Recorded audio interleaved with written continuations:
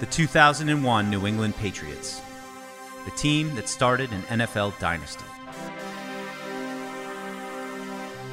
In a season full of dramatic twists and turns on and off the field, the upstart Pats shocked the world, redefining what it meant to be a team and a Patriot. 20 years and 6 Super Bowl championships later, we're revisiting that historic season, hearing from different perspectives that were there to witness it firsthand and tell the tale. From players to coaches, local and national media, and even some fans, mixed with some of the most iconic sounds that defined the season.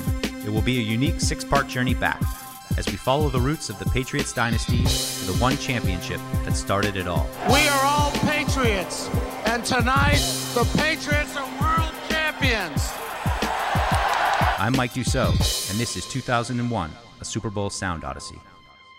Episode 2, From the Ashes. All right, Vinatieri set to kick off the 2001 season, and here we go. After a busy offseason and a productive training camp, the Patriots wrapped up their preseason and prepared to embark on the 2001 regular season. While the team had added a number of free agents in an effort to rebound from a 5-11 season, quarterback Drew Bledsoe was unquestionably the face of the franchise, on whose arm the Patriots' playoff hopes firmly rested. Bledsoe's arrival as the first overall pick in 1993 signaled a sea change in New England. The Patriots select Drew Bledsoe, quarterback, Washington State University. After the team had registered just 14 wins in 4 seasons from 1989 to 1992. New England, the Patriots and we. Paul Perillo, Patriots Football Weekly. Yeah, I mean, being a Patriots fan was not easy in that era. You know, when you were coming off the mid-'80s success, they went to the Super Bowl in '85. The stage is colorfully set for the NFL's top 2 companies, the Chicago Bears and the New England Patriots. But then, that core of talent got old, and one by one, the Hannahs, the Nelsons, Stanley Morgans, Ray Claiborne's, they all left, and it was bad. I mean, when I was in college watching the Patriots, it was almost embarrassing to say that you were a Patriots fan. That's how bad they were. Starofsky, remember, missed his first field goal try of the year earlier in the fourth quarter from 43 yards out. This one, a 27-yarder that would tie the game. 3 seconds left in the fourth quarter. Snap, ball is down, kick is up. No good!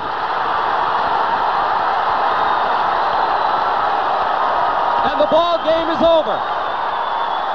Drew Bledsoe immediately gave the team legitimacy, and I ran out and got myself season tickets as a result. And I've basically been at every game since. It was all really stemming from that decision to go with Bledsoe over Meyer. And I think throughout the 90s, the success that they had was all predicated on that pick. Bledsoe back to throw. Looks, floats to the end zone. Touchdown, the Patriots win to Kevin Turner. Drew Bledsoe's 3rd touchdown pass of the game in overtime to Kevin Turner. And the Patriots come back from a 20-0 deficit to beat the Minnesota Vikings in overtime. The Patriots players are mobbing Kevin Turner. They're mobbing Drew Bledsoe. What a performance by the second-year quarterback this afternoon. Mike Reese, Metro West Daily News. Once Parcells came in and they had the number 1 pick, and he makes this decision of Drew Bledsoe over Rick Meyer, because there was some debate. It was like, wow, we got the coach, we got the number 1 pick, and he's big and he's strong and he can throw the ball, and it gave us hope. And that I would say for me individually, this is more as a fan, because I'm a kid at the time, just graduating high school.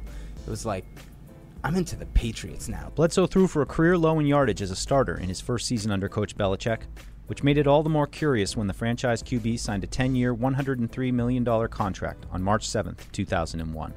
Tom E. Curran, Metro West Daily News. I did not think that Drew Bledsoe was the guy. Drew Bledsoe was the hood ornament on CMGI Field. In September of 2000, I spoke to people who indicated to me that Robert Kraft was having some reservations as to whether or not he wanted to go ahead with Drew Bledsoe. And he ultimately did. New England signed Drew Bledsoe to a 10-year, $103 million deal. Paul Perillo. When Drew signed that contract, it was almost like everybody just sat back and said, okay, well, that's our guy forever. Because a 10-year contract, when he's done playing that's going to be it. And it's really funny to look at it the way it turned out to be exactly the opposite. I mean, he was the quarterback for another game and a half. Jermaine Wiggins, tight end. Drew was an amazing quarterback. I mean, I grew up a Pats fan, so, I kind of remember Bledsoe when I was in college, so having the opportunity to get a chance to play with Bledsoe, he had just signed a contract, I want to say, for $100 million, something like that back at the time. And, he was the face of the franchise for the Patriots. Bledsoe back to throw. Over the middle it goes. It is caught by Jermaine Wiggins. Fighting it into the end zone goes Wiggins.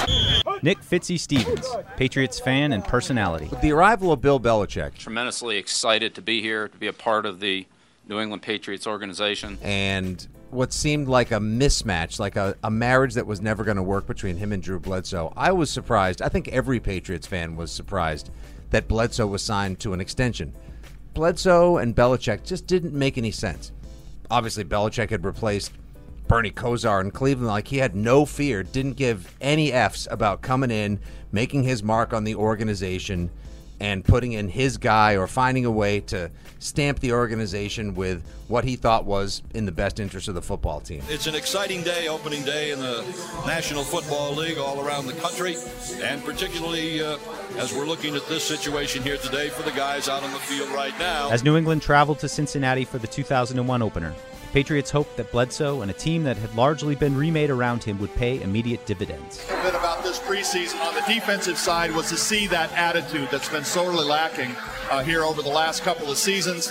Clearly with the presence of Brian Cox as a free agent, Vrabel, and that kind of veteran presence has really put that spark back in the defense. Now it's my hope, and I'm sure the Patriots' hope, is that attitude carries over on the offensive side of the ball. After a scoreless first quarter, Bledsoe would find Troy Brown for a 14-yard touchdown for the team's first score of the season. Play action fake. Bledsoe fires. End zone. Touchdown. Drew Bledsoe's first touchdown pass of the season goes to Troy Brown. But the offense would be stymied from that point. Right now, the Patriots looking a little shaky. Adding just another field goal in the first half, while watching future Patriot Corey Dillon rack up 104 yards and a touchdown. Kitna, the give to Dillon, shoots it up the middle and roars into the end zone. Touchdown. Bledsoe would take 4 sacks in the game, and while a late touchdown to Jermaine Wiggins made things interesting. Well, and how critical that tight end position, or how lacking that tight end position has been in the Patriot offense here of late, the last couple of years anyway. And in this particular drive, Jermaine Wiggins has come up pretty big in it. The Patriots turned the ball over on downs on their last 2 possessions, sealing the 23-17 win for the Bengals. That's going to take care of it. The Patriots open the season with a loss to the Cincinnati Bengals. And a very tough way to start the season. The Patriots would fall to 0-1 to open their season, but just 2 days later, their record was the last thing on anyone's mind. This just in, you were looking at obviously a very disturbing live shot there. That is the World Trade Center, and we have unconfirmed reports this morning that a plane has crashed into one of the towers of the World Trade Center. On the morning of Tuesday, September 11th, Patriots offensive guard Joe Andruzzi found himself starting his day off in the dentist chair, just a couple hundred miles away from his 3 New York City firefighter brothers. Joe Andruzzi, offensive lineman. Nobody knows their future. Things change day to day all the time, and here I was in a dentist chair on Tuesday, 9/11, and my brothers, one was at work, and the other one was, he was ready to start work on the Thursday. His first day on the job was 9/11. He was supposed to start. He was a rookie. He was supposed to start on Thursday, the 13th.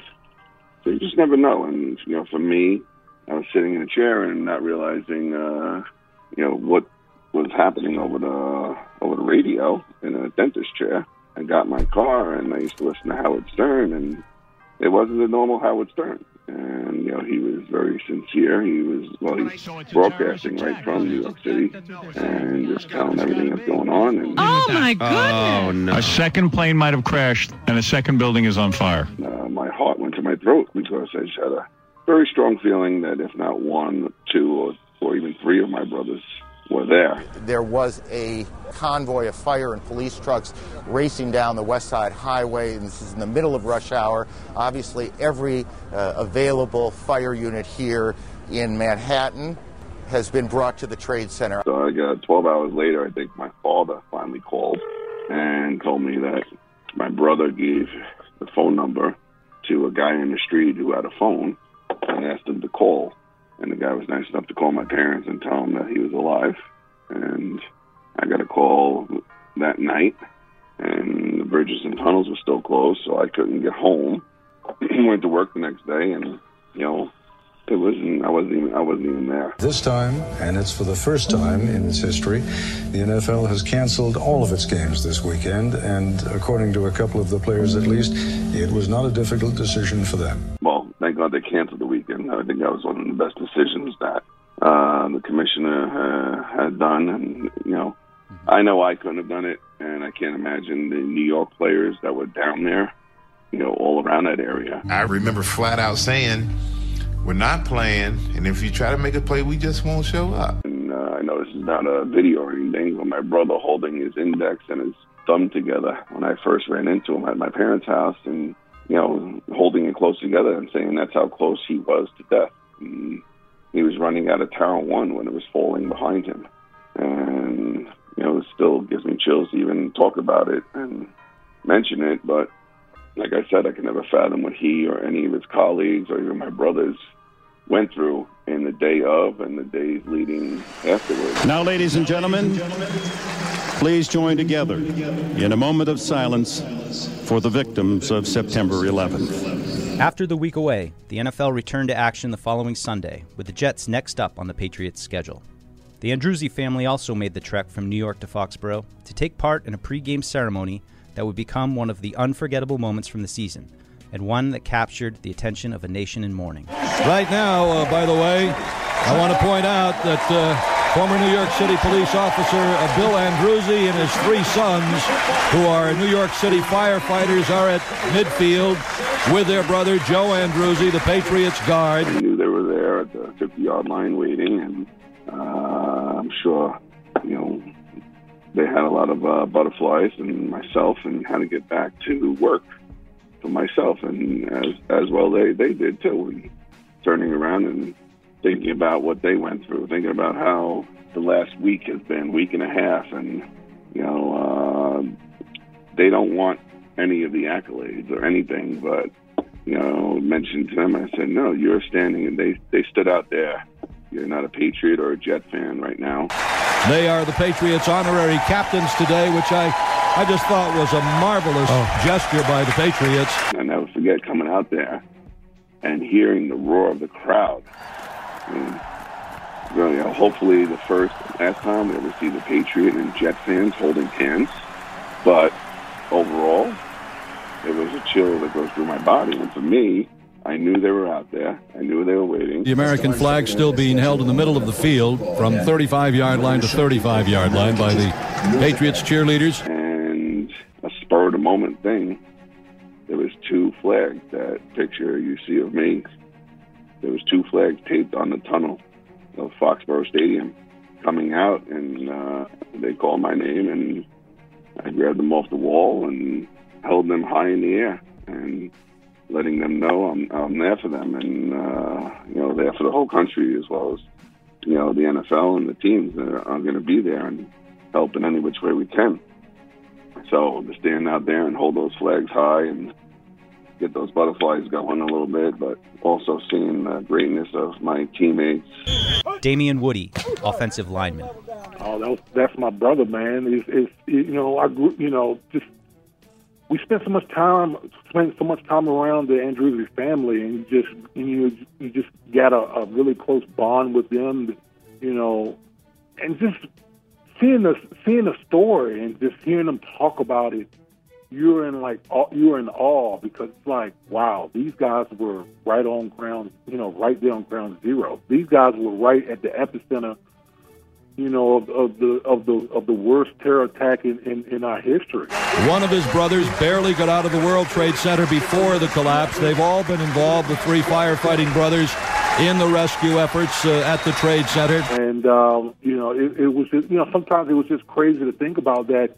Here it is, a guy that I played next to, his family was right there as far as that event is concerned. So, I always had a huge amount of respect for Joe and his family, and that day, just watching Joe run out of the tunnel, was just, man, you feel like your heart was going to explode, man, because you just had so much adrenaline. Nick Fitzy Stevens. I don't think I've ever heard on a non-scoring play a greater scream in a stadium. Just the crowd just went crazy. Everybody just had the same kind of goosebumps I have on my arm now. Just like, the USA chant that broke out over and over and over again. And as Mr. Kraft said time and again that season, what team better exemplified the unity we needed to display more than a team named the Patriots? I mean, their colors are the flag, the Patriots. People didn't hate the Patriots at that point. There was no long history of success or domination. There were no scandals at that point. Like, the Patriots were kind of a lovable, hard luck team at that point. Matt Chatham, linebacker and special teamer. Then we line up for the anthem, and you hear the rumble of planes overhead. And I just remember, talking to the guys alongside of us, and a lot of us looking at each other going, what's that? We were told no planes. What's happened? And it's just sort of a moment of weird, you're thinking in ways you would never have thought before had that not happened the week before.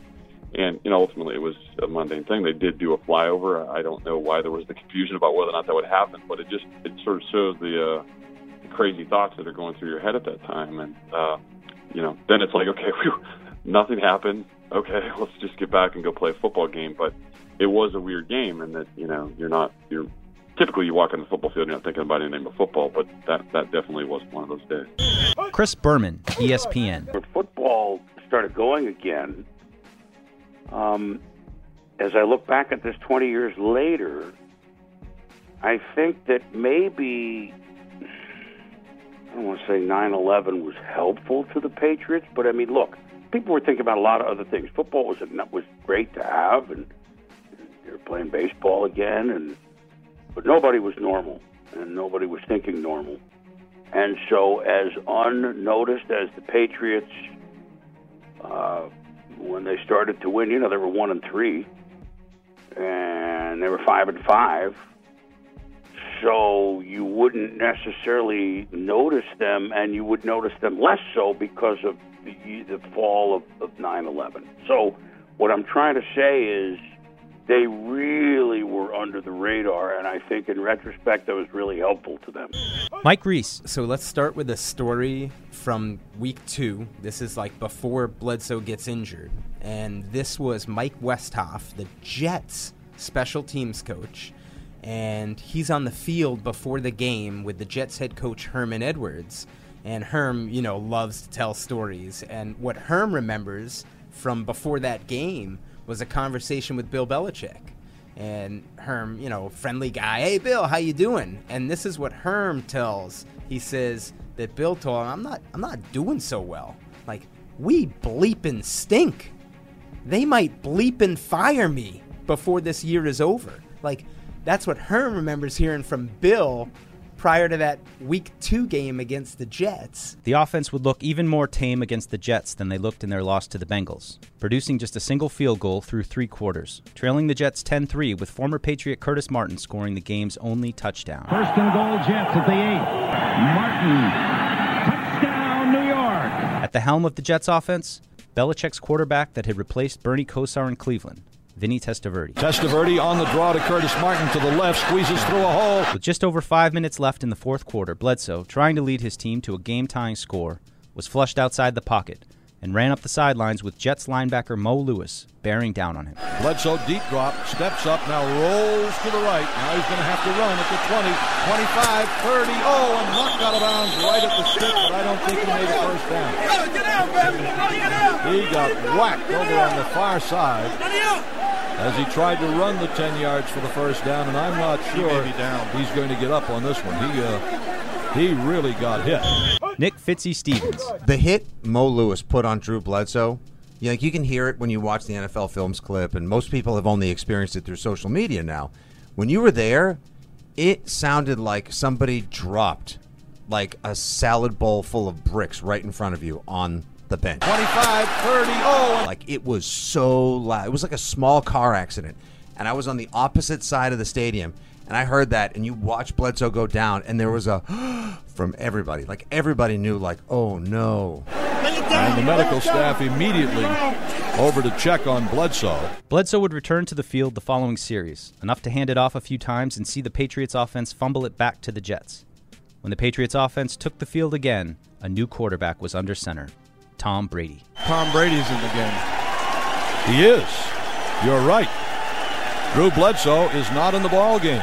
Brady showed poise in his appearance, moving the Patriots offense 55 yards and within range for a last-second shot at the end zone for the tie. But Brady's bomb would fall incomplete, and the Patriots would fall to 0-2, losing to a quarterback who was in Bledsoe's shoes just a few seasons prior. Brady rolls out to his left, looking down the field, looks, fires to the end zone, and it is incomplete, and that's the ball game. Scott Pioli, Patriots Director of Player Personnel. When we were at the New York Jets, we were coming off a 12-4 season, in 1998, had lost the AFC Championship game out in Denver, who won the Super Bowl that year. And Vinny Testaverde had a terrific year. The next year, first game of the year, 1999, Vinny ruptures his Achilles. And we have an injured Jet on the field. Testaverde. It is Testaverde, and he is pounding the ground, which is not a good indication for the Jets, for Testaverde. I mean, when you see a guy doing that, he knows he's injured. And it's one of the awful hard truths of this game is that, there's traumatic injuries and bad things that happen. And as a leader, you just have to move forward. You show empathy that's genuine because you do care about the player. And we had a plan in place. We're being told that Drew Bledsoe, now imagine this, we're being told that his replacement is not because of injury. Paul Perillo. When he left the game, I don't think there was any reason to think that this is going to be something that's going to keep him out long term, but it was quick. He's a tough guy, but I'll tell you what. Ball pretty good on that one. He's up and walking under his own power. We found out how serious it was pretty quickly. There were reports about him being rushed to the hospital and the sheer blood vessel. And, yeah, at that point you knew he wasn't going to be around for a while. And that's when you sort of had to take a step back and reevaluate what you thought was what they were going to be capable of. Charlie Weiss, offensive coordinator. Let's not downplay. This was a serious injury to Drew. This was a lot worse than people knew. I mean, people, he went to the hospital and everything like that. That night in the hospital was, it was touch and go. It wasn't like everything's great. As the severity of Bledsoe's injuries came to light, it was soon apparent that suddenly Tom Brady was going to get his chance as the starting quarterback in his second season. Scott Pioli. The reality is that we really felt that Tom Brady was a player that was going to develop into a good quarterback in time, and it happened a little bit sooner than I think everyone was expecting. And it wasn't perfect at the beginning with Tommy. But I'll say this, he had the full support of his teammates, not only on offense, but on defense and special teams and the coaching staff. Charlie Weiss. Hey, look, we had Tommy and Damon Ewart, so I still had two really good guys in the room. And we just started, we took baby steps, and then we grew from there. And the more he showed he could handle, the more we did. And it's amazing that you could think about it. We started off dinking and dunking right off the bat, and at the end of the year, he's running a 2-minute drive to win a Super Bowl. So, I mean, obviously, the offense evolved very quickly with him at the helm. On first down at his own 25, Bledsoe back to throw, looks, fires over the middle, caught by David Patton at the 40-yard line for a first down. David Patton, wide receiver. I had played that entire preseason with Tom Brady on the third-team offense. So who are we going up against in training camp? The number one defense. And I can tell you, we gave the number one defense problems, Tom and I. And I'm telling you, Tom, if you didn't know Drew Bledsoe was the $100 million quarterback at that time, you would have thought Tom was the starter. Just his leadership style. I mean, his composure, the plays, the throws that he made in practices. Hey, right here, bring it up. Hey, this group here is going to be why we win right here. So when Drew gets knocked out of the game against the Jets, and I see Tom running into the game, it's like in my mind, it was in slow motion. I was like, oh, we getting ready to go, because we had already had so much chemistry. And when he comes in, everyone knows the story. Troy Brown, wide receiver. So at that particular point, I think there was just a lot of behind-the-scenes meeting with, guys having, one-on-one meetings with each other and guys stepping up and saying their piece with each other, and we got to do this and we got to do that. So, kind of soul-searching as a football team. And then we just said, we got to come out. We just got to play better football and not turn the football over, and Tom came in and he showed a poise that, I don't think anybody really expected him to show when he came in. And then his leadership skills were on display. Not that he was lighting the place up, but just some of his decision-making, his confidence that he played with, it just kind of permeated through everybody else. Naturally, an easy place for the young quarterback to lean was on a veteran defense and running back. Pepper Johnson, linebackers coach. We have to put the team on our backs and carry us because we have this young guy sitting up there, and we don't exactly know, what we're getting ready to get from it. So we have to perform and carry the team. And it was, like I said, it was a blessing in disguise because look at 12 now and what we end up doing at that with that season. Mike Vrabel, linebacker. You always want to play good. You always want to play well, and regardless of what the scheme is or what the game plan is offensively, we had all grown and had a relationship with Tom and knew the type of leader that he was and the type of competitor that he was, and I think we all had the same mindset, like we're going to roll on. Tom Brady showed some great poise in moving the team in preseason. Let's see if it carries over to the season. Rob Ryan, linebackers coach. Well, I tell you what, if you recall, remember Brady was playing lights out in the preseason. I think the third preseason game, he had the best quarterback rating in the entire league. So he was playing really well. But, obviously when you see Bledsoe get hurt, who's, was a great quarterback, you're thinking, oh, man. I'm not sure he's going to get up on this one. He really got hit. Antoine Smith, running back. Once Drew went down, the majority of them, kind of fell on my shoulders a little bit to try to get the running game going so it wouldn't be so much pressure on a young Tom Brady. First and goal, Patriots at the Indianapolis 4. They give us to Smith to the left, trying to find running room, and he is in. Touchdown. Antoine Smith from 4 yards out. Matt Chatham. So, Tom's the guy who was a rookie in 2000, and I know how hard he's worked, and Tom hadn't been, for most of that 2000 season, Tom didn't even travel. So, he would be home as not the third quarterback, and we're coming home from these road trips and, coming back into the condo, and he's peppering us questions with how the weekend went, how the game went, how the trip was, and things like that. Now it's, fast forward a year later, and we know how much it meant to him. Jermaine Wiggins. Tom was a guy that was super competitive. He was super competitive. He was a great leader. Even though he was a young player at the time, he understood, okay, the quarterback is the leader of the huddle, and he had a great feel for that. And so when he came in, I think we as a team, we felt like Drew went down, and we're gonna wait till Drew gets back, but we felt like Tom could hold things down until Drew got back. Damian Woody. When you watch Tom in practice, the dude has so much command in the huddle. Very, very smart, very bright. And then obviously Tom's work ethic is legendary, and the fact that he came in fourth string and then worked his way up methodically to be the backup, and it didn't seem like the moment was too big for Tom. It really didn't. He came in, and obviously the stadium was kind of in shock with Drew going down, but when Tom was in there, man, he just took full advantage of the opportunity. Out of a shotgun, Brady, first down. Looks, fires, it is caught over the middle, and out to the 30-yard line goes Patrick Pass, and in a gain of 4 yards in the play. He wasn't nervous. A lot of times the quarterback, you can feel the energy in the huddle, and you didn't feel a nervous energy with Tom in the huddle. And for everyone that's in that huddle, that's a common feeling, knowing that this moment's not too big. We're going to be just fine, and we're going to continue this thing moving forward. And that's how I felt with Tom in there. Next time on 2001, a Super Bowl Sound Odyssey. A young quarterback goes through some ups and downs as the team discovers their winning formula to carry them to the playoffs.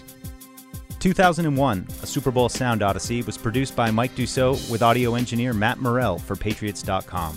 Can't get enough Patriots 2001 content? Relive the historic year by following the Patriots Time Machine, a social media account 20 years after its time, following the Patriots 2001 season as if it were happening live. See daily transactions, watch game highlights, and go back in time to the start of the Patriots Super Bowl dynasty. Follow along on Twitter and Instagram at Pat's Time Machine.